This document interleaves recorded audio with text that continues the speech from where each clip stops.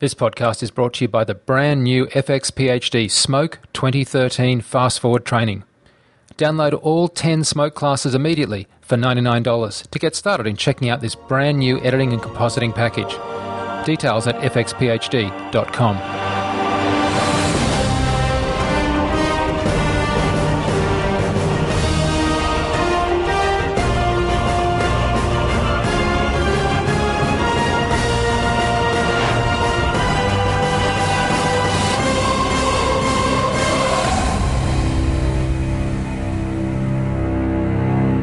Hi and welcome to this week's VFX show. I'm Mike Seymour, and the VFX show is our review show where we try and discuss visual effects, both past and present, and critique them, hopefully with a positive bent in terms of, forwarding the art. But this is certainly our chance to express what we think about films new and old. And joined in our VFX session today is Matt Wallin. How are you?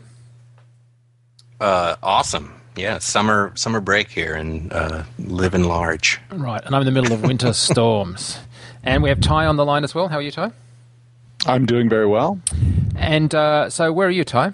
Where are you calling from? I'm right now in the desert of, I'm in Chandler, Arizona, where the temperature's already daily over 100 degrees. So I'm learning to enjoy the process of being thoroughly baked by the sun. Well, we're going to be discussing Prometheus.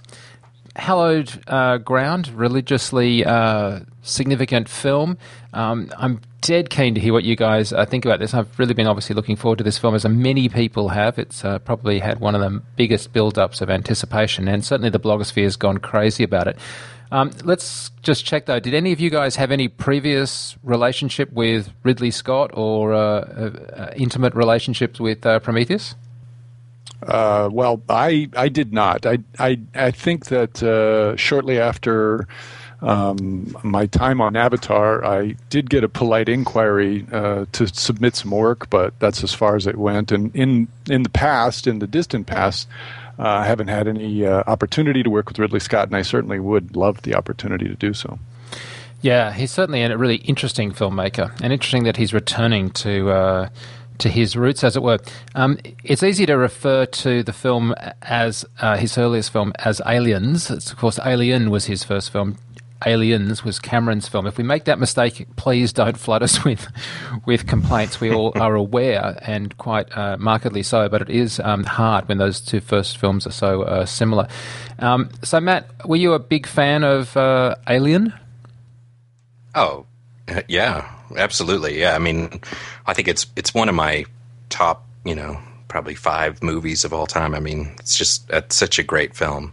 And I will say, going into this movie, like I probably, maybe a lot like probably a lot of the listeners too, like I was definitely really excited for this movie. I think all the sort of the pre-release hype, I didn't give myself the full media blackout or anything. I was willing to look at, the trailers and featurettes and whatever else that came online. And everything I saw sort of prior to the release definitely seemed like it was kind of striking all the right notes, from what you can tell from a trailer, right? So it was certainly something that I was eagerly anticipating. So, Matt, how did it deliver? I think that's a tricky question. I guess it's interesting to me, all of the conversation that I've had with friends and colleagues and stuff sort of after the movie now has been released, and I've been surprised by some of the reactions because I went and saw this on the Friday that it came out just by myself at a theater here in town.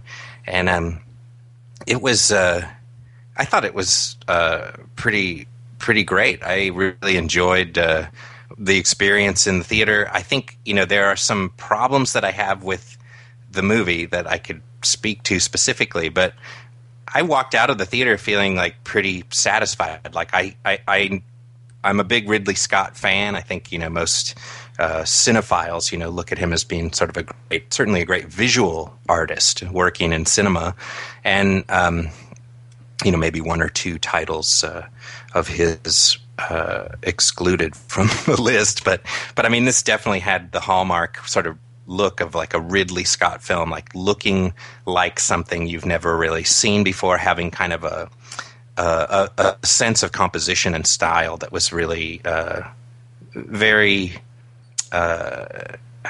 just something that's very creative. It clearly a clear vision being articulated visually. And so I don't know, I think I was super excited to see the movie, but I would say that I didn't have really high expectations. I just was excited to see it. And so I enjoyed the film overall.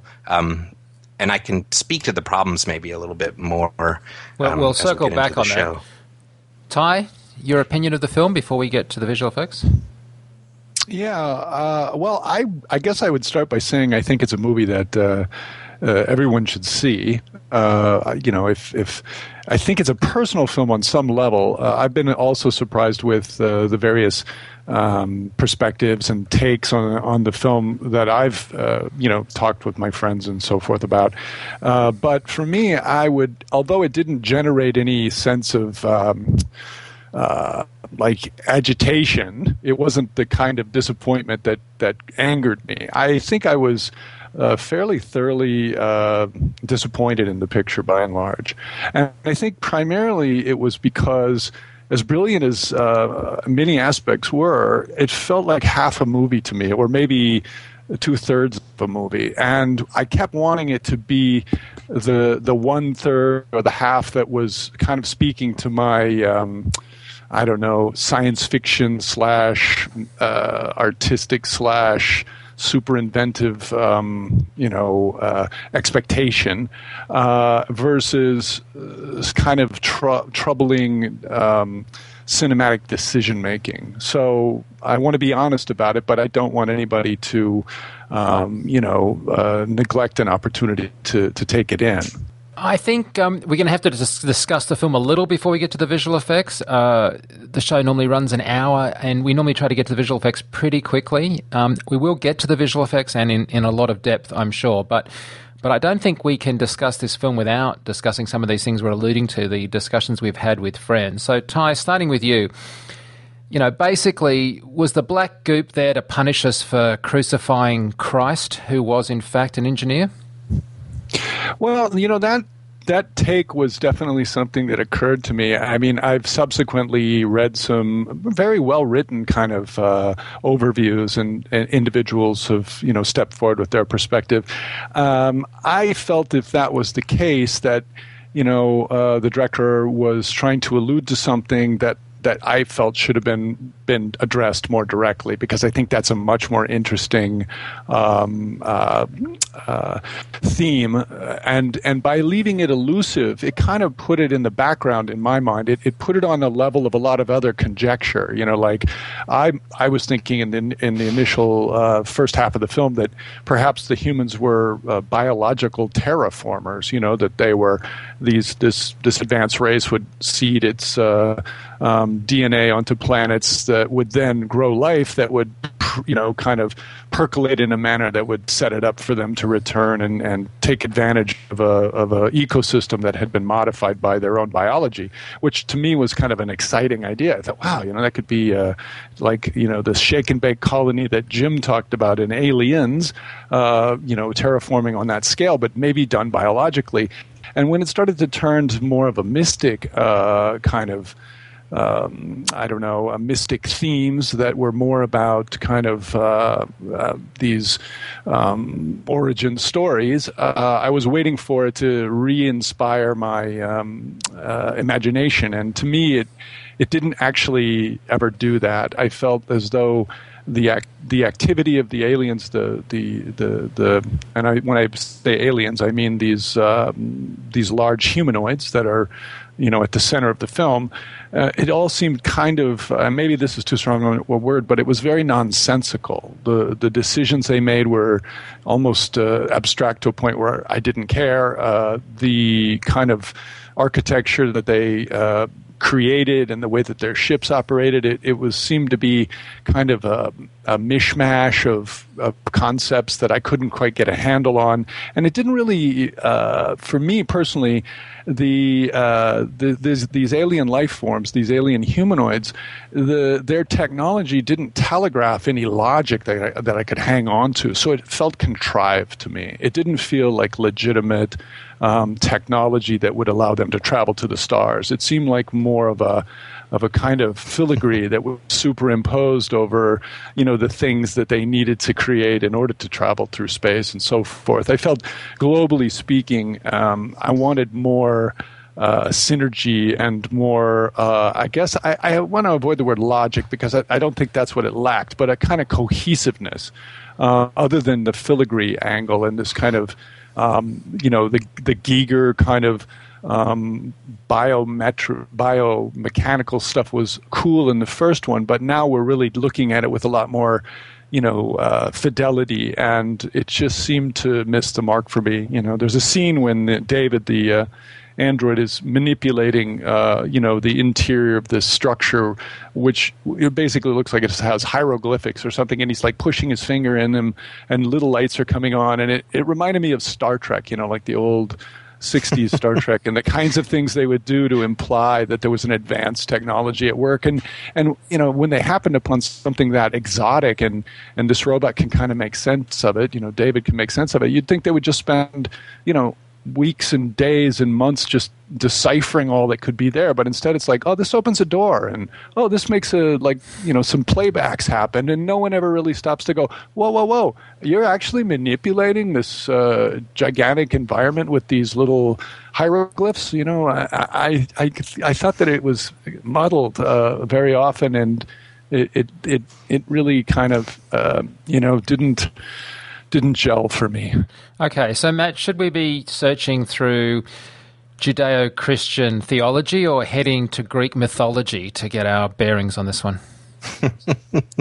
Well, I don't know. I mean, I think that there's certainly... I think, that clearly is, I think, the intent in terms of, the director and I guess the writers of the story. They're trying to weave a, complex... multi-layered narrative that's going to have some, hopefully have some meat on its bones, right? That'll give you some things to think about. I think it's discussed in a lot of the ancillary material that was the intent, was to explore some of these kinds of, creation versus evolution mythologies of, like the chariots of the gods kind of thing, like that. Which I think is interesting to an interesting idea to explore, and it seems like an interesting and potentially fun science fiction concept to apply to this world.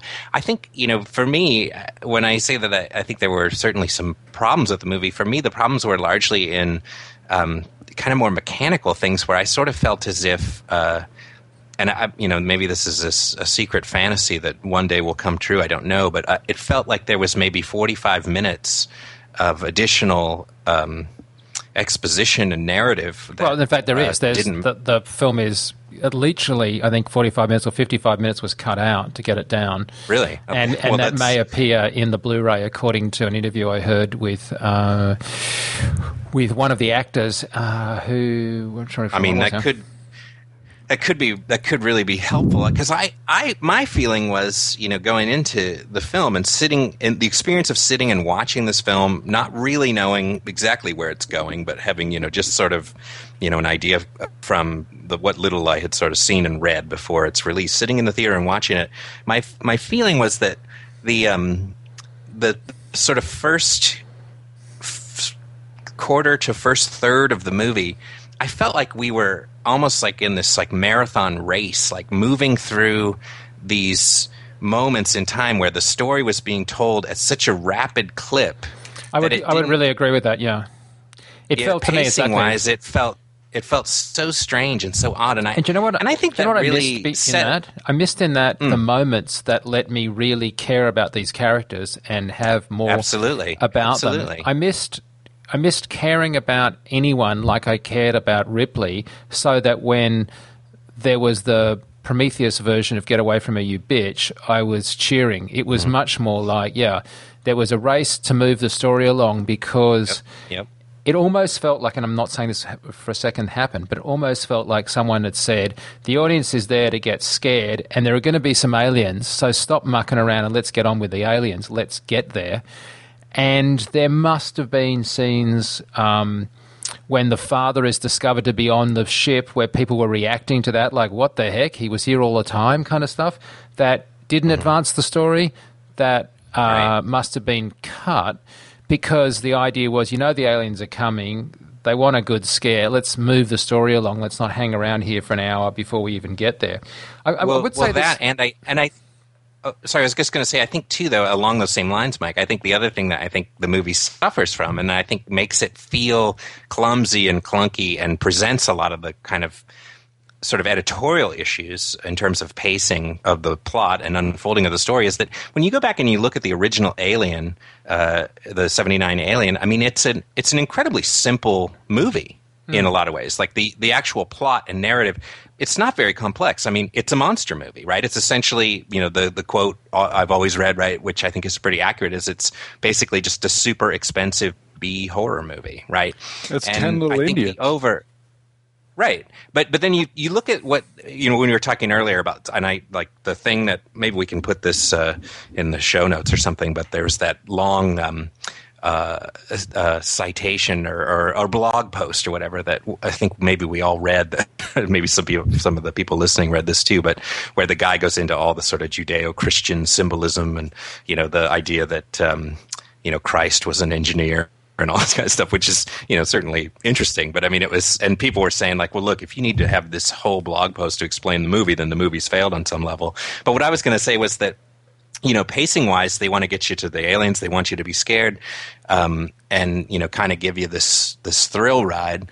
But they're trying to tell an infinitely more complex and sort of nuanced narrative. Matt, can I just loop back on that point you made? Because you just sort of passed it really quickly. That if you need to go to a blog, the film has failed. And I would actually pull up there and say, it's been a long time since we've had a film that invited a really good late-night red wine discussion. And isn't that what we wanted? Isn't that what we wanted it not to just be a dumbass action piece with chicks in underwear? No, let me be clear. Like, I mean, I love movies that make me think and sit and question. I know that you do. For all, the idea of all of us, getting together and having a beer and like sitting and talking about the ins and outs of this movie and the possible meanings. I mean, that's so much fun, right? I mean, that's what makes for I think a great film.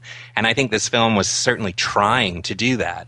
But I think that there are people who, whose opinion I respect as well, who I think are really gifted, artists and filmmakers and stuff. And I've heard a couple friends of mine say, that kind of comment that, look, if you need this ancillary material to explain the film, then, it's not doing its job. Like, if that's not clear. And I think, I am surprised, though, that here's the thing. I totally agree with you about the fact that it was rushed and that we didn't have enough character development.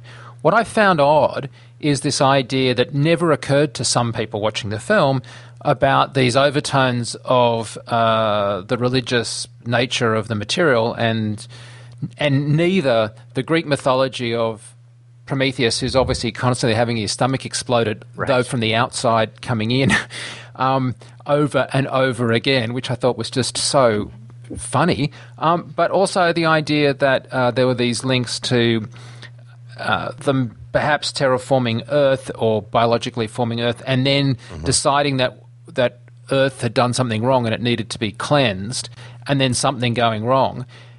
And the religious stuff, right down to the fact that there were more than one reference to her crucifix cross around her neck, and right to the point that David says to her, "Don't you still believe after everything you've said?" And I can't remember the exact quote, but it's something like, well, who made them? Kind of who made the engineers?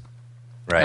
And so the thing is, you've come to meet your maker. I mean, this theme of meeting our maker, and then, why did they do it, and why did you persecute us, and why did you want to destroy us? All of that stuff clearly plays into a sequel, but more than that, felt like it was raised at a very strong narrative level. It wasn't like, hey, did you notice she had a crucifix around her neck? And she holds it up at one point and discusses it at length. So I was sort of surprised. People said, "Man, I didn't get that." It's like, really? Well, I think on that point, what I would propose is that because so many elements in my mind were shown to be the potential for a further importance.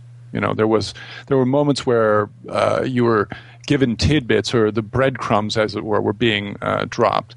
And there was this sense that there was going to be this gelling, that you were going to get some insight, and that there was going to be these kind of culminations, or the puzzle pieces were going to lock into place.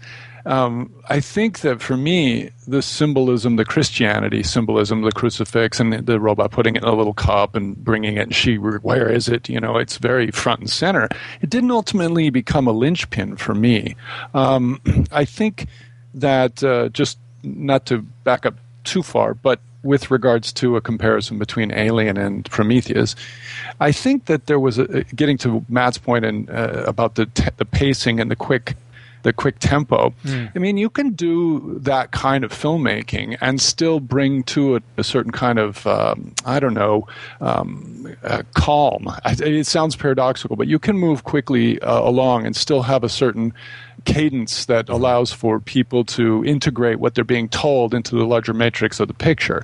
And for example, just to make a little bit of an argument along those lines, if you look at the way that Ridley handled the crew of the Nostromo, there was this almost documentary style dialogue that was quite a bit about the 70s filmmaking style, that cinema verite thing, where you had kind of ad libs and you had this group of actors that kind of felt like they were just, it didn't matter what the detail was, you were getting a sense of them as individuals. Yep. And I found that completely lacking in Prometheus.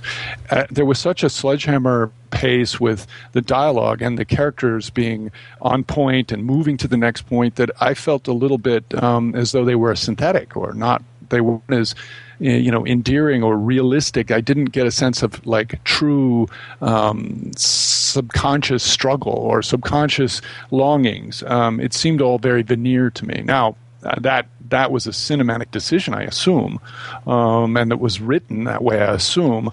But it made things that were symbolic less relevant to me, less heartfelt. So I couldn't really see if the Christianity element was thrown in there just to tie religious concepts, from like we have religion, they have religion, or, then the only real reference is that 2,000 years ago we did something wrong, which of course would be close to the time of the crucifixion, and that kind of notion wasn't really illuminated with enough, I guess, substance that it was plausible. I mean, it kind of was put up there with a lot of other things that were plausible in the moment, but, they also said that they were building weapons of mass destruction, and they were smart enough to get away from their own planet to do it on this other planet so that they could protect their, the people of their race or whatever, but then they can't control it, and it got a hold of them, and that was an interesting angle that I thought was kind of contemporary, and that we're making weapons of mass destruction. And so I thought, well, is it about that? Or maybe it's about, you can't control nature, or the whole Prometheus myth. I mean, I think there were several themes all presented with kind of an equal synthetic quality to my mind, and it was very difficult to really understand what the characters, even the old man, I mean, what was his ultimate driver? What it was other than power and fear of death. I mean, I couldn't really get a handle on why he wanted to talk to him either, except to have his life experience. Yeah, I think Wayland was trying to meet his maker because he thought they would have the answer to him not dying, and with all his money, what else was he going to do? But here's the thing. I think that, and it's just my personal opinion, I think this film ranks as really good but not great. And the way it could get to great is if they restored 30 minutes of cut material that gave us a lot of back thing and stopped it being so pacey. And if there was a sequel that went on to pick up things that had been laid out in this one and seen as a sort of companion piece, the two films made, a marvelous kind of huge arcing story. Because, there's nothing wrong with a film not answering all the questions. But I think you're right, Ty, that there's a lot of questions here. You're not quite sure which path to go down. And so as a consequence, you don't get an overriding, that gives me food for thought, so much as it is, I need to try and work out if I can make any sense of this which is a sort of, I guess, a slightly different issue. Yeah, I think that's the thing that's interesting too. So it doesn't provide any answers, right? I mean, I think that's what's sort of interesting about the movie too, is that it poses a lot of questions, right? And I think, if you're going to this and you're hoping to get some salient and significant answer to, any of the questions that are posited, like I think that's kind of the part that, to me, is sort of the part that triggers the conversation, right? That we're having now. It's the lack of a definitive answer. It's not pat at the end, like you're not really sure.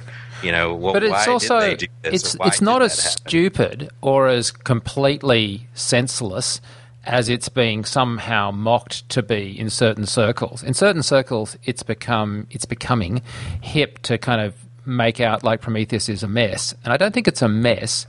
But I do agree with the points you guys are making. But I think to imply that there's just a ton of questions and it makes no sense and it's all stupid would be to turn an audience member away that potentially could enjoy the experience. I do agree it has flaws, but we didn't like, as a population, didn't like Blade Runner when it came out. Now, you might have argued that was a studio cut, and we certainly took a while to appreciate a number of other films. Whether this can be re-edited in some way that would solve some of these issues, I certainly live in hope. But let's swing on to the visual effects, because even those critics that have claimed that the film is odd and that, why go on even a journey into outer space where you're not adequately briefed or you haven't had good psychological profiling done of people that are going to crack at the first instant. I really didn't want to get bogged down in that. What I want to get into is what even those people would tend to agree is some spectacularly good visual effects.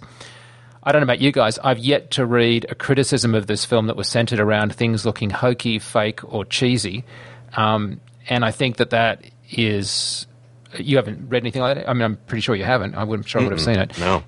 The work of MPC, Weta, and Fuel in Sydney, the three primary houses, I think is spectacularly good. Of course, the film was shot in stereo on Epix, and so it's a really interesting film from many technical aspects. But let's discuss it just from a pure visual effects point of view if we can. And I'm going to just do it by houses, if that's all right. We're just going to work through the three main areas that those three facilities kind of worked on, because it's a good breakdown of the film. Sometimes we do this chronologically, sometimes we do it by scenes, but in this particular case, MPC kind of handled the space work, and Weta kind of handled the engineers and a bunch of stuff in addition to that as well. And Fuel handled a bunch of stuff, but handled the holographs and the map room. So let's start with MPC and the space work. And from the trailer, I was just really impressed when it's so hard these days to produce what is kind of an original space shot. Matt, did you not sort of just feel that we had some really nice, good-looking space stuff? Absolutely, yeah. I mean, I think with regards to the background, the overall composite. I mean, I think the design and model of the ship itself, sort of that insect-like craft, I thought was just so great. And then they were doing all kinds of stuff in the comp that I thought was great, where they had, classic sort of comp tricks, but where they had sort of the chromatic aberrations and stuff like that coming off the edge of the screen as the light comes into view. And I thought, that just the total look of the stuff in space, as well as the really kind of the one that you see over and over again in the first trailers of the Prometheus coming in and landing on the ground, both the thrusters and the conical shape of the thrust and the sort of the optical kind of like the ring that starts to appear in the blue in the thruster, as well as the dust coming up and the sense of weight and scale. I mean that work was untouchable. I thought it just was absolutely beautiful. And Ty, they did a lot of work on the environments as well, right down to sort of mapping out stuff from Iceland where the shoot was. Did you feel like you're in an artificial environment in the sense of a digital compositing sense? No. I actually thought I agree with Matt. I think that the work was exemplary. It was really it was really fresh and really brilliantly executed. And just to jump to one of the parts that I really loved a great deal was the whole opening of the ground of the planet once the derelict ship is activated, and the scale of the landing, as Matt pointed to, is awesome. I mean, I think they must have studied the shuttle launches and stuff to get that whole sense of, exploding gases and debris blowing up. But when the planet was opening, and we've all seen that back to when we were kids and watching Thunderbirds or Go and stuff like that, where a big giant thing is supposed to open up, and it never feels real. But boy, this felt epic and huge, and the crashing of the spaceship is abstract and kind of I don't know. It did have a nonsensical piece to it because no one could run out of the way of the rolling log, but it was so brilliantly executed in the color sense, well, with all that muted kind of, that planet surface that looked all carbon, and the way the smoke was all, really, really affecting the environment and the lighting and stuff, and the scale. It was that sequence was just knocked me out. That was an awesome piece. Yeah, and the environment stuff I was just going to say the environment stuff you were talking about I think is really interesting too, because I guess one of the things that they were doing both in the pre-production art and then, something that Ridley Scott really wanted was, they got the sort of volcanic plain. It was all shot, as you said, in Iceland on the Hekla National Park, at the Hekla volcano. And so all the ground is actually, volcanic rock. It's actually part of what's actually there. And then the walls of this sort of canyon where they're coming in for the landing, and the Idris Ilba or whatever, he tells them to go through that opening there, and he says, "Oh, God doesn't build in straight lines," or whatever, and they land in that canyon, and the walls of that canyon were actually based on, I can't remember the name of it now, but some canyon in Jordan. And so it's kind of interesting to think about this volcanic plain, in a really interesting landscape, a place like Iceland, and then these rock walls sort of lining this chasm, or this sort of trench, I guess. And combining those two things and getting the color to match, so that these sort of Jordanian kind of rock faces and cliff faces really sat in and felt like they were all part of the same environment, created a really dynamic world that felt very real. And I thought that they did a great job with that.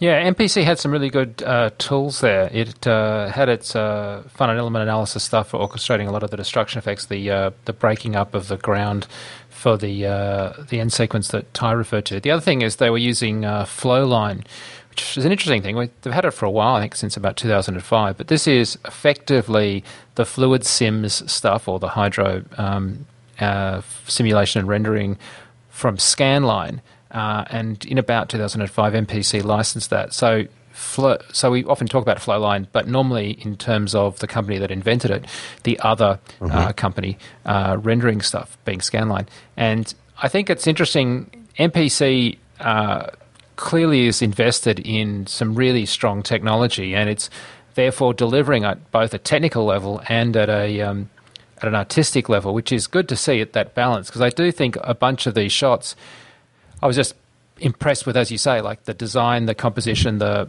sheer look of them, as much as I also couldn't fault them on a technical level, because I thought the simulations and the work looked so good and so realistic.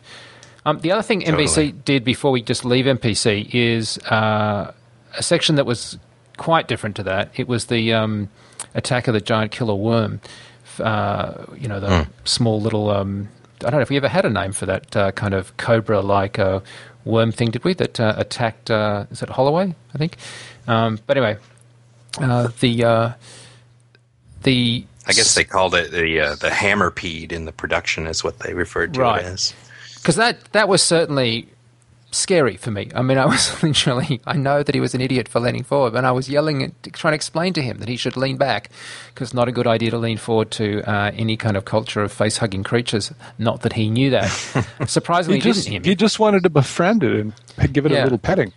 And I know that you can criticize the basilicans out of that from a plot point of view, but from a thrill ride point of view, it was exactly the kind of scary thing that you wanted to get out of the film.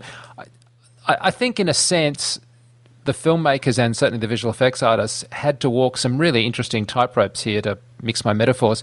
They had to not fall into the realm of, oh my God, we're creating the map room, the pilot's chair, the hallowed ground of, Alien. Oh my God, we just have to have an orgy of shots of this because it's so cool that we're getting to make it again digitally. And as an audience, we would be like, yeah, what are we looking at? We're just going over these same shots because you're so impressed to be able to recreate them.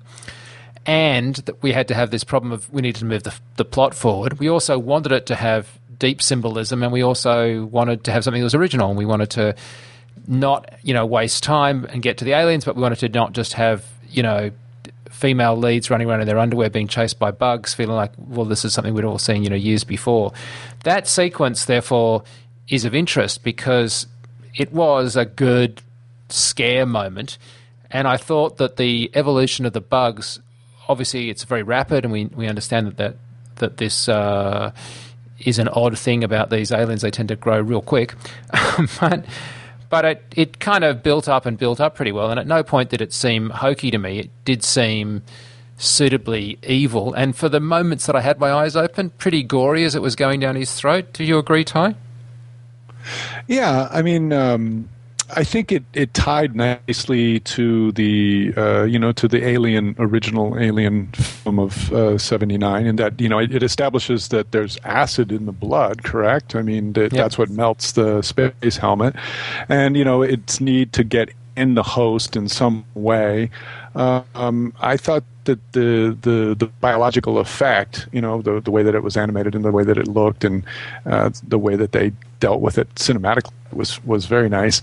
And yeah, right. It had that kind of almost, because we did a show on it before, it had that John Carpenter The Thing kind of vibe at one point, and I thought that was effective hybridizing of those two kind of genres in a sense, that kind of graphic gore that's really biological and unexpected, but at the same time in the context of the storyline and kind of taking it from one place to the next. One of the things I really liked about the way in which it was rendered, I think there was a combination of some practical elements, but I believe most of it was computer generated, and I thought they did a really great job where it really had this look of this kind of almost like one of those like translucent, like a sea creature or something, and you could see like the arteries and veins and organs and stuff kind of sitting just below the skin, and it really had this almost like a pearlescent kind of slick and that kind of wet skin kind of quality to it, and it really gave it it felt very much like something that was truly alive in the scenario. I mean, I think the rendering quality, the materials, and just the animation of it, I thought was just really it was really spooky for sure. It's funny because I would have said in any other film that they did a really good job on that creature, but I actually think the rendering of that creature looked inferior at an incredibly infinitesimal level to the rendering of the creature that was done by Weta, in particular the rendering they did of the engineer himself at the opening sequence and later. I think that the quality of skin texture, subsurface scattering, etc., that Weta's managed to perfect, I felt almost sorry to have anyone else try and do any skin flesh in the same movie. So I'm interested that you liked it, because I actually thought that it was okay. It was good. I mean, in any other film I would have said it was great, but it just got showed up by just how spectacularly good Weta's skin and alien flesh was in both the med bed or med pod scene and also the opening sequence with the engineer. So let's discuss that, because I've not seen as good I haven't seen better, I don't think, skin and stuff than we saw on the engineer. The intercutting between the prosthetic live-action actor and the digital copy of him on the rocks in the waterfall in Iceland, and again later in the end of the film, and also just that darn creature coming out of her womb on the med bed. They were spectacular. Would you agree with that, Ty? Yeah, I thought that the biological stuff was all impressive, and if I could, I would jump to the final sequence where you had the engineer battling this tentacled creature that originated inside of the dock I thought that the strength of the tentacles and the way that they dealt with the animation of those appendages and the muscularity of those systems, it really looked like underwater photography of like a real octopus or a real squid doing something that you know to be real, because you know that it looks consistent and it operates in totality.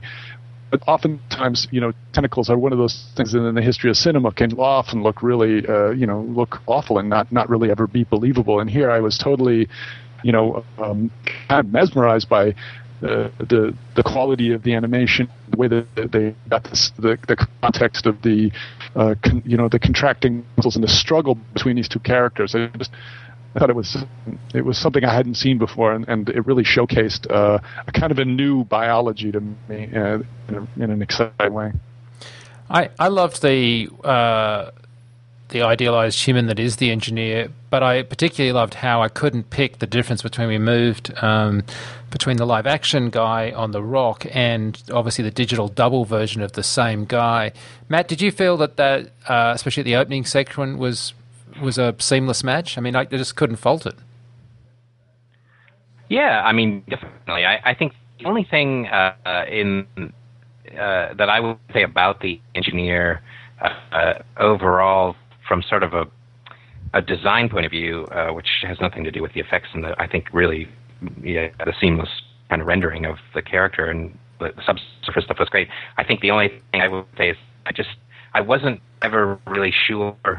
In that opening scene when he disrobes, he does have this kind of it's sort of this human form, right? We recognize it's a bipedal character. It's kind of like like us, but then he has this I don't know, it was like, I wouldn't even say it was like a 6-pack. He had like a 12-pack, abs or whatever, right? It's like I didn't quite understand what the anatomical structure was of form of the character, and that was something that was more of a design issue. That was something that I found kind of just visually confusing. But I thought that that opening scene where he drinks the toxin and starts to sort of crumble and decay, and just the look of that standing on that was at the I think it's Godafoss, which is one of the largest waterfalls in Europe, I guess, right? But I mean, I guess Iceland they consider part of Europe, but it looked you couldn't tell the difference between the two. I mean, it cut perfectly together. I also thought that Fuel did a really good job with the holograms, and one of the reasons for that is it's hard to communicate a future technology and then make it not look either too retro or too futuristic so it looks unbelievable. I mean, quite frankly, if you'd had perfect retina level displays off my iPad in Star Wars, I'd have said that looks really fake because it just looks like a picture. It doesn't look like it's what it should be. I wanted imagery on screens back then, in 77 to look a bit sort of wonky and a bit, like what I was sort of extrapolating from a computer screen. Similarly, if you just had perfectly rendered holograms of the engineers walking down that in no way looked anything but photoreal, we'd all say, well, that just didn't kind of look right as a hologram. So they had to find a broken up, effectively the VHS dubbed version that's been around for 2,000 years of the hologram that would say to the audience, yeah, this is a hologram. Yeah, it's going to break up and it's not going to be perfect, but you kind of get the idea. If you had the kind of technology these guys had, I'm sure they could have actually come up with a hologram that was in color, for example, but that's sort of not the point. So it's a really difficult design problem. You need something that looks kind of somewhat alien tech, not so advanced that I don't know what I'm looking at. And you don't want to have a lot of exposition with the audience having to understand what they're looking at either. And, that bit where it runs through David and it kind of wisps around him a bit, there's this sort of sense of the walls generating it. And yeah, it's a hard problem, I think, from a design point of view. Matt, you want to tackle that? Yeah, I mean, I think it looked really great. I thought Fuel did great work with that. I mean, I think, that environment and that space is one that, sort of the control room of the the juggernaut, the big horseshoe thing, is a familiar space that we've seen a number of times before, right, in the previous Alien film, and the idea of the space jockey. And so being in that environment is one that was really interesting. I think, Ty made a good point about sort of the controls in the weird, like, sort of chair. It does sort of look like this big Wurlitzer organ or something when they first sit down at it. But I did think that the holographic effects were really great, in particular the star map. And I think one of the things that and it kind of had this almost jellyfish-like quality to it.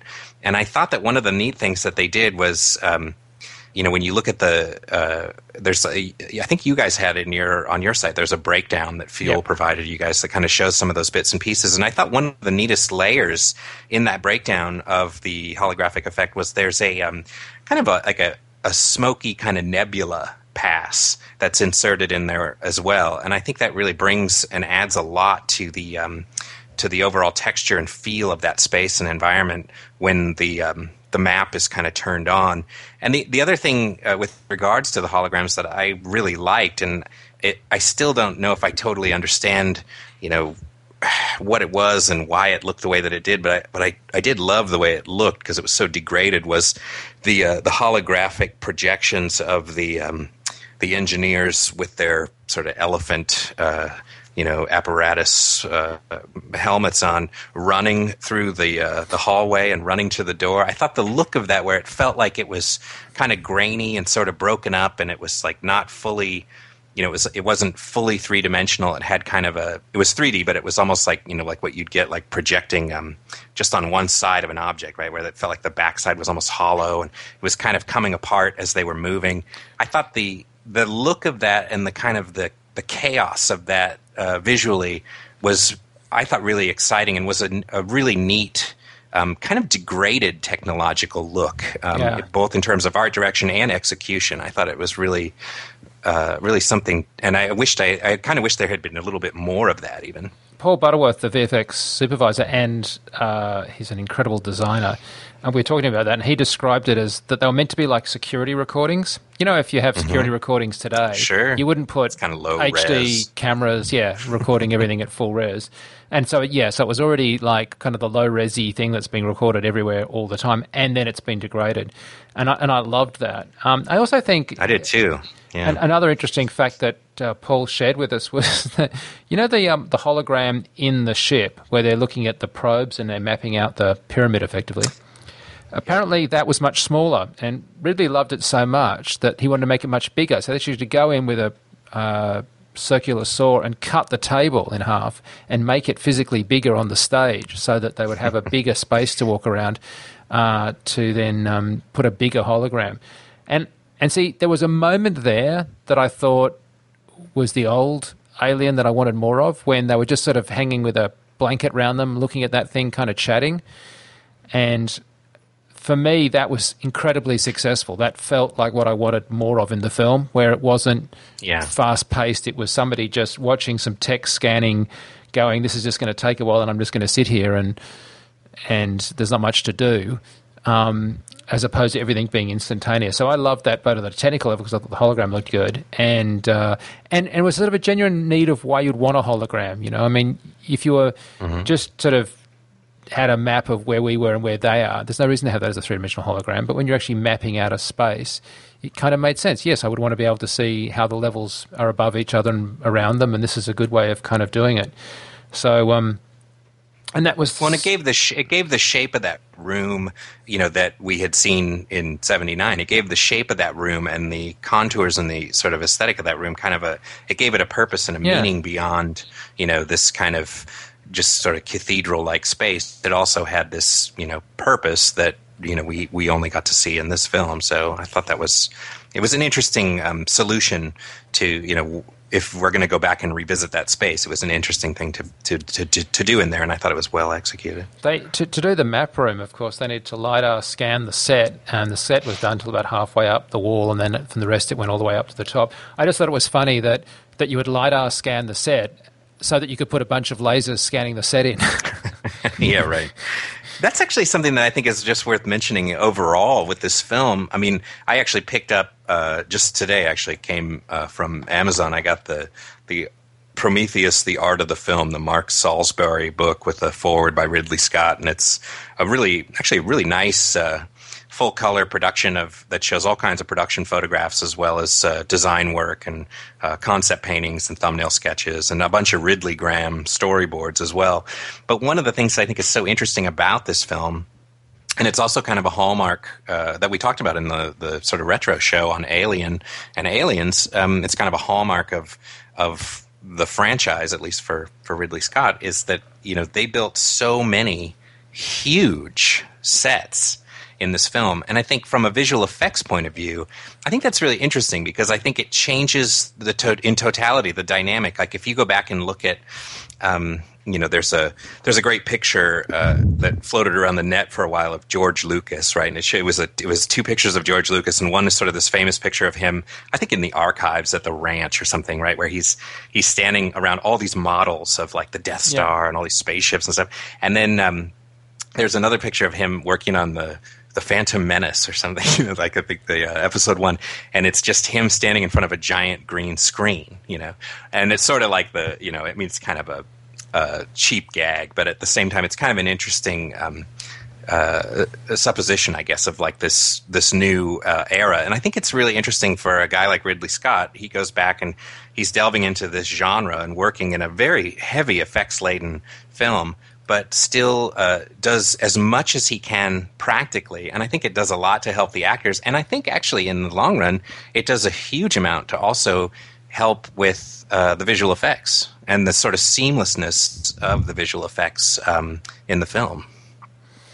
Yeah, I do think that sometimes people can go overboard with just how that they can put stuff on in a practical location, and really it's a bit of a joke because you're going to have to digitally remove it completely because it's really never going to cut it. And that is often the case, I think, with some creature work that, you're going to try and do it with a sort of effectively a puppet, and it really never works that well, and then just makes more work for the poor bloody engineers. But everyone claims, no, we did it all in camera. Like that's somehow intrinsically better.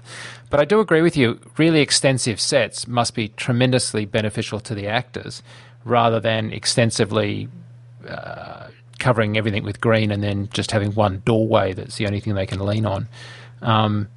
And from a film geek kind of point of view, of course, you love to see that stuff. I mean, we had that here we haven't really discussed it, the med bed sequence. Mm-hmm. There was a mixture of an actual articulated puppet, effectively, and a digitally replaced thing that came out of her stomach. Of course, we know that the incision on her stomach and the inside of her stomach and the gore that associated it, most of that's got to be digital because obviously you're not going to cut the actress. But I will say that they did a pretty good job in having the thing that was prosthetic not looking rubbery and plastic, and the stuff that was looking digital looking like it matched back to the baby alien, though, as I said before, I screamed like a girl during this sequence and consequently didn't have my eyes open for much of it.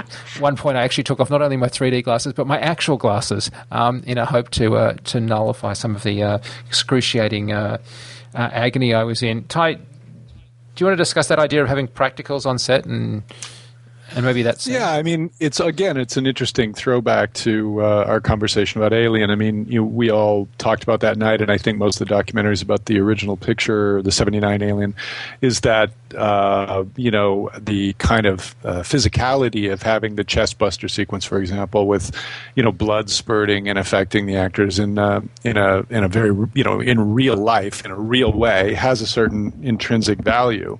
And not knowing exactly how they broke out this dock pod sequence, I have to imagine that at the very least, having a real space that has the actress in it, I'm sure they took the glass off and so forth for shooting purposes. But I have to believe that that's a big plus to motivate the performances and to make it all make sense.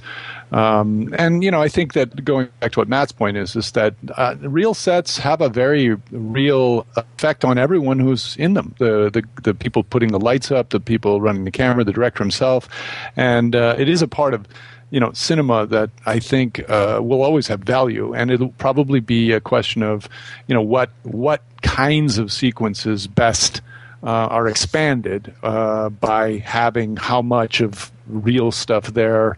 And of course, that's not a new concept. I mean, the history of film is always with partial sets and, pieces here and there. But I did get a sense that the integration of the environments and the play of the camera across what were obviously real sets with real people is always, it does ground the picture in a certain way. And, I thought that, again, here it was all deftly handled, really well executed. Just as an aside, Elizabeth Shaw, the character, gets into that pod thing to obviously do a C-section, and I assumed that most of the shots of her abdomen were computer generated by Weta because it's writhing up and down like there's a baby inside, and I'm guessing you guys probably thought the same thing. What you may not have known is that Naomi, the actress, actually trained to be a belly dancer for another film. And so a lot of those movements she actually can do with her stomach, making it look like there's something inside, which I just thought was hysterical. That kind of like C-section of the sort of the trilobite kind of character or whatever, I thought that whole segment and this idea of this entirely computer-controlled robotic surgical bay, I thought was such a great sequence in the film. It was a nice kind of set piece, an event to have happen, and it was so creepy, disturbing, and oddly enjoyable at the same time. Like it was such a satisfying sequence that was so I don't know. I just really thought it was so cool. It was so it's so funny because I was actually trying not to go here, so now I have to because of what you just said. I grew up around. My mother was a surgical nurse, and I grew up around doctors and stuff. And I found, quite honestly, that whole sequence to be kind of out of character with the rest of the movie. It was so over the top in its graphic quality. I mean, you do not do anything in a human body in any kind of operation where you make that size of an incision, especially with some advanced robotic technology, which we actually have today. It would have been the opposite. It would have been the most tiny of holes, and it would have been done with anesthesia of some variety. And it became just a horror show in my mind, especially when the big stapler came in and put like 1-inch brads across her abdomen that then were on her for the rest of the film. I mean, that's an example of something in the picture where, regardless of its execution, I thought it went way into a level of, talk about the John Carpenter effect. I mean, it was so over the top to me that I actually thought I'd just, stepped into another reality for another film. I'm not good with medicine in the first place in the real world, yet alone placenta sacs of aliens he ripped out of women's wombs. But I will say this, I do think they kind of, I agree it's a ridiculously large incision, but I do think they kind of managed to do it without being, how can I put this? It wasn't sensationalistly sexist in the sense that it wasn't just an excuse to show Naomi naked, and it didn't feel to me like it was just a play for... I do agree it was a good action piece, and I do agree it was a bit ridiculous, but we were talking to Martin Hill, the VFX supervisor from Weta, and his exact quote was, when that previs came in, our jaws hit the floor. We just couldn't believe they wanted to go for it and do something this graphic, which I thought was a classic comment. It was obviously over the top. But, there would be some part of the audience that would just want some really good gore, and that was at least original in the sense that when she was trying to get out from underneath it, when she was trying to make her way by sliding out from underneath it, I really just thought that I was... They'd gone over the top, and there's blood splattering everywhere, and it was just... Yeah.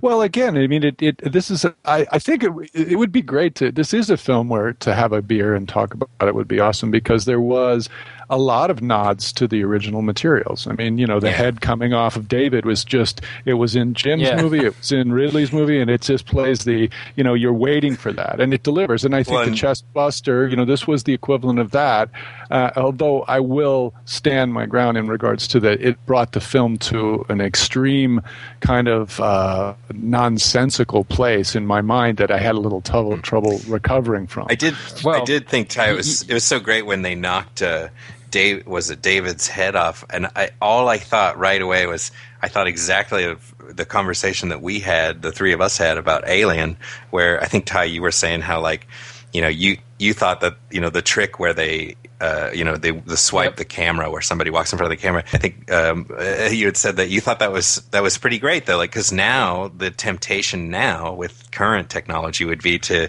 really show the thing coming off in a number of shots, and then you really see it in a position where it can't really be. And so the second the head came off, just like in the Alien film, I immediately thought of what you were saying. I was like, yeah, well, you obviously that's there's a comp there. Part of it's CG, or maybe it's a total digital head. I'm not quite sure how they did that shot, but I immediately thought of that conversation. It was just it stuck out like because it's the exact same moment, really. Yeah, and isn't it also that David is D because he's the fourth android or something? There's something I read in the blogosphere somewhere that if you go through all the characters, all the robots, they all have like one letter.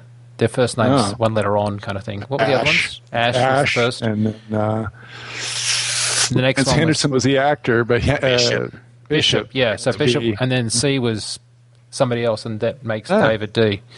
Clever. Yeah. There's there is lots of stuff in this film, as you say, to have over a beer.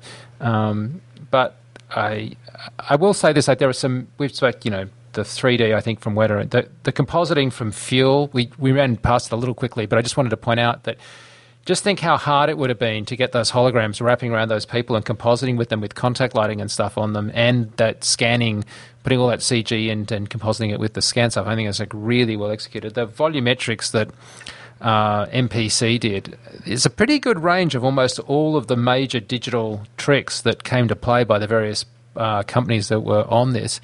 I think one thing that we should applaud is actually just the visual effects supervisor himself for managing that and getting that that happening, and not only that, but selecting what's clearly a really good team to pull it all together. This was not it's not one of those cases of like it being all over the shop. I think Richard Stammers was really playing well to the strengths of the individual companies, and did a really good job himself. And we haven't really mentioned him, and I think it's a really outstanding job. Yeah, absolutely. I mean, I think they say there's about 1,300 or so digital effect shots in the movie. Do you know? Was it MPC also? Did they do the big sandstorm? They did most of the sandstorm. A little bit of it had some particles added in by Rising Sun, but the primary sandstorm was, as I understand it, MPC. Because that was another shot that I thought was worth sort of signaling out, just as I thought a really great sim was the big shot where they're racing to get back to the ship, and they're on the little go-karts or whatever, and that huge wall of sand. I thought scale wise, as well as sort of the threat of that, like how opaque it was, I thought was really well executed, and a nice looking simulation. Yeah, I'd agree. Halon did the previews. Hammerhead did some stuff. We mentioned Rising Sun a second ago. Luma Pictures did. There's a hologram that happens in her room, I think it is, at one stage, and her boyfriend steps through it. He has a rose under his chin kind of thing, a flower. He pushes it through. Yeah. So that was them. Let's see, who else we not mentioned? I think Lola did some stuff. Well, Lola you'd put on any picture these days, wouldn't you? If you had any actors in it. And then there's some other companies. Reliance Media Work did some of the... I think they called it stereo triage, because obviously the epic footage, no matter how good it is, any stereo footage needs to be massaged to line up and stuff. And also Identity Effects also worked on some of the stereo stuff. Can I get an opinion from you guys on what you thought the film looked like, given this was shot on a couple of epics? It's one of the first... we're going to see this again from Spider-Man, but what did you think it looked like? I thought it looked great. I mean, I didn't see any. I didn't have any issues with the image fidelity or quality. I had read something where it said that they when they were shooting, they shot with the two epics, but they were shot side by side, and there was no convergence on the rig. They set the convergence after the fact. That's not strictly true. No, what they did is they shot on a stereo rig, but they shot parallel. And someone may have interpreted that in an article to say they shot side by side, thinking that that's what parallel referred to then. But as you would know, Matt, parallel just means that they weren't toe in, they weren't pointed in on the rig. Because I read that and I didn't understand what that meant. And I was like, it was in a classic stereo rig. I mean, there may have been a shot where they put two epics side by side. Certainly, they flew through the clouds in Norway. I would dare say if I was doing that, I'd have put them side by side. But most of the normal action was a stereo mirror rig, but shooting parallel. So you weren't pulling convergence or animating that on set. You weren't aligning and towing in. And it's just, of the two ways you can shoot parallel, for those of you listening that are less familiar, you can shoot where both cameras are pointed literally in parallel, though the distance between the two lenses can still be adjusted to change the stereo effect. And then you could also shoot where you sort of point both cameras at what you're focused at. And you might think, well, gosh, isn't that how exactly I would want to do it? But there is a bunch of mathematics that can go down on whether you want to actually do that or not. And there are advantages and disadvantages for both. I will say Jim Cameron is a huge advocate of toe-in, and a lot of other people these days are big advocates of parallel. I think the answer is probably there is no right or wrong answer, but they're just two different approaches. But even if you shoot with a stereo rig and everything's perfectly set up in the best cameras in the world, you're going to need to do some work on the stereo because just the mirror itself is going to affect things. And there was one scene in particular I know that was really, really complicated that they hit Mystica with. And Mystica is a big iron box. You guys played with Mystica at all? No, I've not. I've had one, just a bit of a rat hole, I've had one good session with it in the US on some stuff, and I was really impressed with this. This is a big classic, what you'd think of as like a grading box, so that's not doing it justice. Actually operates interestingly with two screens. So you have this massive UI, and it has an optical flow engine in it that allows you to realign stereo, and it does a lot more than you would think it would be able to do. In terms of being able to say, look, you know what, I want to adjust the stereo, but only in stuff that's in the back, not in the front. So instead of sort of an overall adjustment inside the frame, you're stereoscopically adjusting because maybe the beams, if you were to shoot sort of a theoretical laser out of each lens, even parallel, if you went down 40 feet on the set, one might be a foot higher than the other kind of thing. And that's a very difficult thing to adjust because you can't move anything in the foreground. You just want stuff in the background to be a little lower in stereo height in the distance. And these are the kind of things that Mystica does. And it shot to fame when the guys on The Hobbit bought about a dozen of them. And it's now the sort of go-to box for high-end stereo productions. It's not cheap, but there are different versions of it. And Ocular was, of course, the other tool they used from the Foundry, which we've discussed more about in the past, which is a plug-in or a part of the Foundry's Nuke kind of portfolio. But yeah, there was this particularly hard scene, when she came out of that med pod and there's like lights flashing and she's staggering, and there's a lot of depth in those shots, and they were particularly complicated. I know the guys working on that in Mystica just spent forever sorting that. I mean, literally like 8-layer composites just to get the stereo. I think it was actually 12-layer composites just to get those sorted out. And wow. Yeah, we shouldn't sort of step over that stuff because getting that stereo right, this is Identity Effects, by the way, they did a really, really good job. Leo, there's the main guy, and we talked to him in the article we've got on FX Guide. So, Mike, I'd actually kind of rather pose that question to you, only in that, you are much more intimately familiar with, the epic, and you've got your own epic, or a few of them now, right? And what did you think of the look of it? Like, how did you have any? How would you describe your take on the look of sort of 3D stereo epics in this film? Look, I thought it was great. I watched it in stereo. I thought it really stood up well. I think that it's a quality visual technical film, and the epic stood its ground well. But I would probably say one of the biggest advantages I imagine to this production is the size of the rigs, which we were sort of less aware of as an audience. Going up and down those corridors and moving around the way that they were, not in the big sets like the map room, but in other places, actually having smaller cameras with very high resolution would have been a really, big deal. And I thought all the nature stuff, there was no point at which I thought like the highlights were kind of clipping, especially the waterfall sequence, that kind of exterior, more brightly lit stuff. When you get into dark, dingy, sort of futuristic chambers, you're never going to really hit the problem spots unless you are underexposing and you got noise. But in neither case, I thought that was the case. So, I thought it looked really, really good. I've seen Spider-Man in 4K, or at least not the whole thing, but part of it, and I got to say that's sensational. What I'm really looking forward to, of course, is having a chat with you guys when we see The Hobbit in 48 frames, 4K, whether we think that's going to be a big deal or not. But that's a chat for another time. Yeah. So we always do this, so let's do it now. Shots you didn't like, things that you thought were a bit of a hash fail. Anything, Ty, that bugged you? I've got I was just going to say that I think the thing that was the least successful for me, and that actually was the thing that really kind of I just found jarringly bad, was the old age makeup on Peter Wayland. I didn't buy that at all. I thought it didn't look. It looked like old age makeup, and I was really disappointed in that. I didn't think they pulled that off very well, personally.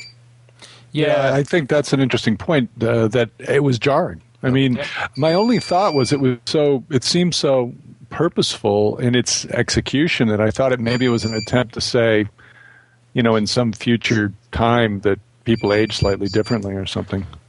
It seems like his feet weren't aged very consistently with the rest of his body.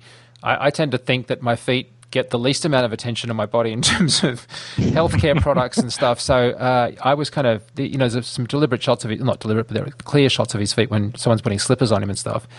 And I was almost like, hang on, what's going on here? That looks like almost like a normal guy's foot.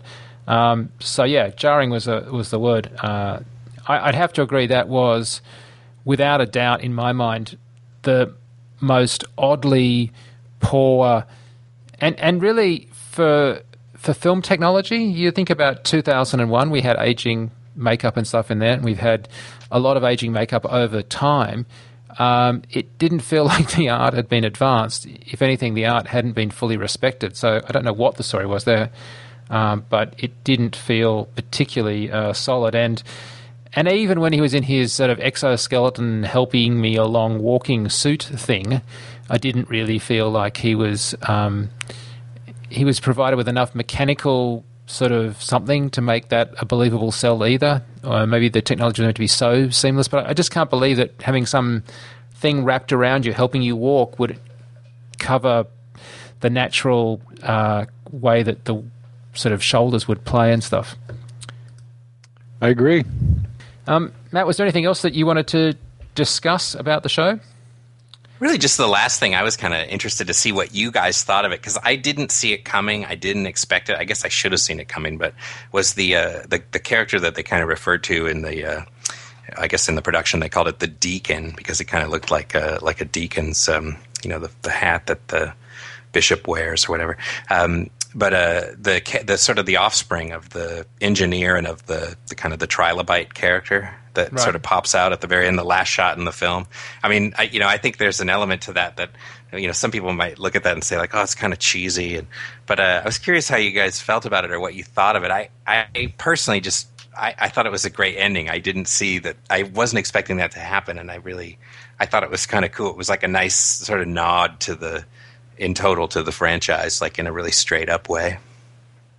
Yeah, it didn't bother me. Ty? Yeah, I mean, I actually I liked it as a final beat for the film. I felt like it was an echo back from the first picture. I guess for me though, just because I thought it was executed again, and the biology of it and stuff was executed really well. I would have almost liked it to look even a little bit more like the Alien. I thought that they were kind of suggesting it, and of course it has this little projecting jaw thing that. But I was waiting for the actual like Alien, that kind of proboscis with the teeth to come out and really. Mm. And why not? I mean, we know that's the point. Like, why not just make it like, oh, there it is, Go the distance, sure. Why kind of have it be a half step? Yeah. I was wondering if you were going to cut to the ship taking off, only to discover that there was one that had got on board. Oh, yeah. But I did like her actually getting off the planet and flying off, though. Yeah. Exactly how David would control things with no hands. But anyway, I'm sure they'd reconnect them somehow. Would you guys mind me asking, just to be curious, like if we could just go around once and say, like, do you guys have like a favorite shot or sequence, with, especially from a visual effects point of view? Ty, do you want to start? Yeah, I think I touched on it earlier, and I think it struck me because it had such a science fiction vibe to it, and that was the whole crashing of the Prometheus into the derelict ship, as it was referred to in the original Alien, and that just the way that the ship exploded and came tumbling down onto this great landscape, and everybody had the bubble helmets on. Those were the most science fiction, 1960s bubble helmets, and I thought they were great, But didn't you still find it objectionable that just as in Abyss, they stuck lights in the helmet so you could see the actor's face? Have you ever tried walking around with light shining in your eyes? I mean, the last thing I'd want walking into an alien cabin is, can you turn these bloody lights off so I can see outside this helmet? But anyway, just tell myself it's the bounce from the heads up displays. That's what I always. That's why I convince myself to think it's okay. On cinematically, they definitely do. It just looks beautiful. That all the images from the film and the sort of gray, blue, and then the sort of bluish red in the suits that they have in sort of different areas, and the kind of the little armor plating on the biceps, and I think those yellow lights, gives the perfect accent to that whole getup. There were so many costume great design things like that. Just that shot where they're all going off in a line over from the ship to the first time that they check it out, the sort of kick-ass, let's rock and roll, get out of here kind of thing. I got to say, though, as much as I would really like to say the map room, which I do think was spectacularly good, the whole visualization of the planet and solar system and stuff, that really was interesting, and I saw a couple of versions of that, and every one of them up close, and it's just spectacular. On a DVD, Blu-ray, and you could park it on that. It's really, really good.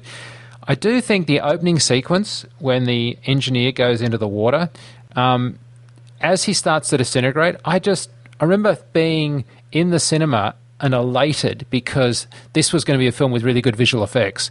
Like, it's just set me off so well for the rest of the film that the imagery was going to be really strong, and these were going to be really good shots, and I wasn't going to be cheated, and it'd be composed well, and it'd be rendered spectacularly well. And I don't know, I remember actually saying out loud to the Ian, who was sitting next to me because we were in a preview screening, it's like, yep, this is going to be good. So I'm going to give it to that shot because I didn't have my eyes open for many of the other shots. That's great. What about you? Oh, I think I would concur with Ty. I think the crash sequence was just off the hook in terms of the scale, the dynamics, the both the kind of the weight, the gravity, the sound, like when that one shot looking down at the sort of the horseshoe as it impacts onto the ground, and that just how it's just really kicks up, and then it starts to arc over starting to fall kind of along the length of the horseshoe, right around the curve. That shot in particular, that I think is featured in a lot of the trailers, was so strong. And this is actually, I think, a visual effect shot as well, a CG shot. And it's not a complicated shot, but just because it's so damn cool, is the shot of the engineer with like the ribs kind of coming up over him in the seat, and the nose thing, the elephant trunk suit, or whatever. Yep. I mean, that shot, sort of from that profile, just seeing that in the trailer and then seeing it in the film, it's just so darn cool. Like you see that and you're just like, man, this is it. Like, this is what I've been wanting to see for the last X number of years, and whether or not it delivers the goods in the end, I think we've hashed out. But I think shots like that are just really fun and so visually interesting to look at. And I would say anybody who worked on this film doing any of the visual effects for any of these vendors, regardless of the back and forth, I think they should really be proud of the work they did. I think it's really top notch. Yeah, totally. Yeah. Well, look, it's been great talking to you guys. I wish I'd had a beer. We're going to be over at SIDGRAPH, so if anyone's at SIDGRAPH, we'll all have a beer and recount. Then hopefully there'll be some Prometheus sessions at SIDGRAPH. I don't know if they're all, but it's been great talking to you guys. I love getting your perspective on things, and actually we've had more requests of people saying, I can't wait to hear the VFX show about this film than I think we've had in a long time, if ever. So clearly a lot of people were keen to hear your views as well. So thank you so much, guys, for being with us. Matt, where can people, what are you up to? Where can people follow you? You can always find me on my website at mattwallin.com, or even though it's summer, you can always find me as well at Virginia Commonwealth University in the School of the Arts. Big shout out to any of your member students that are listening. And Ty, what about you?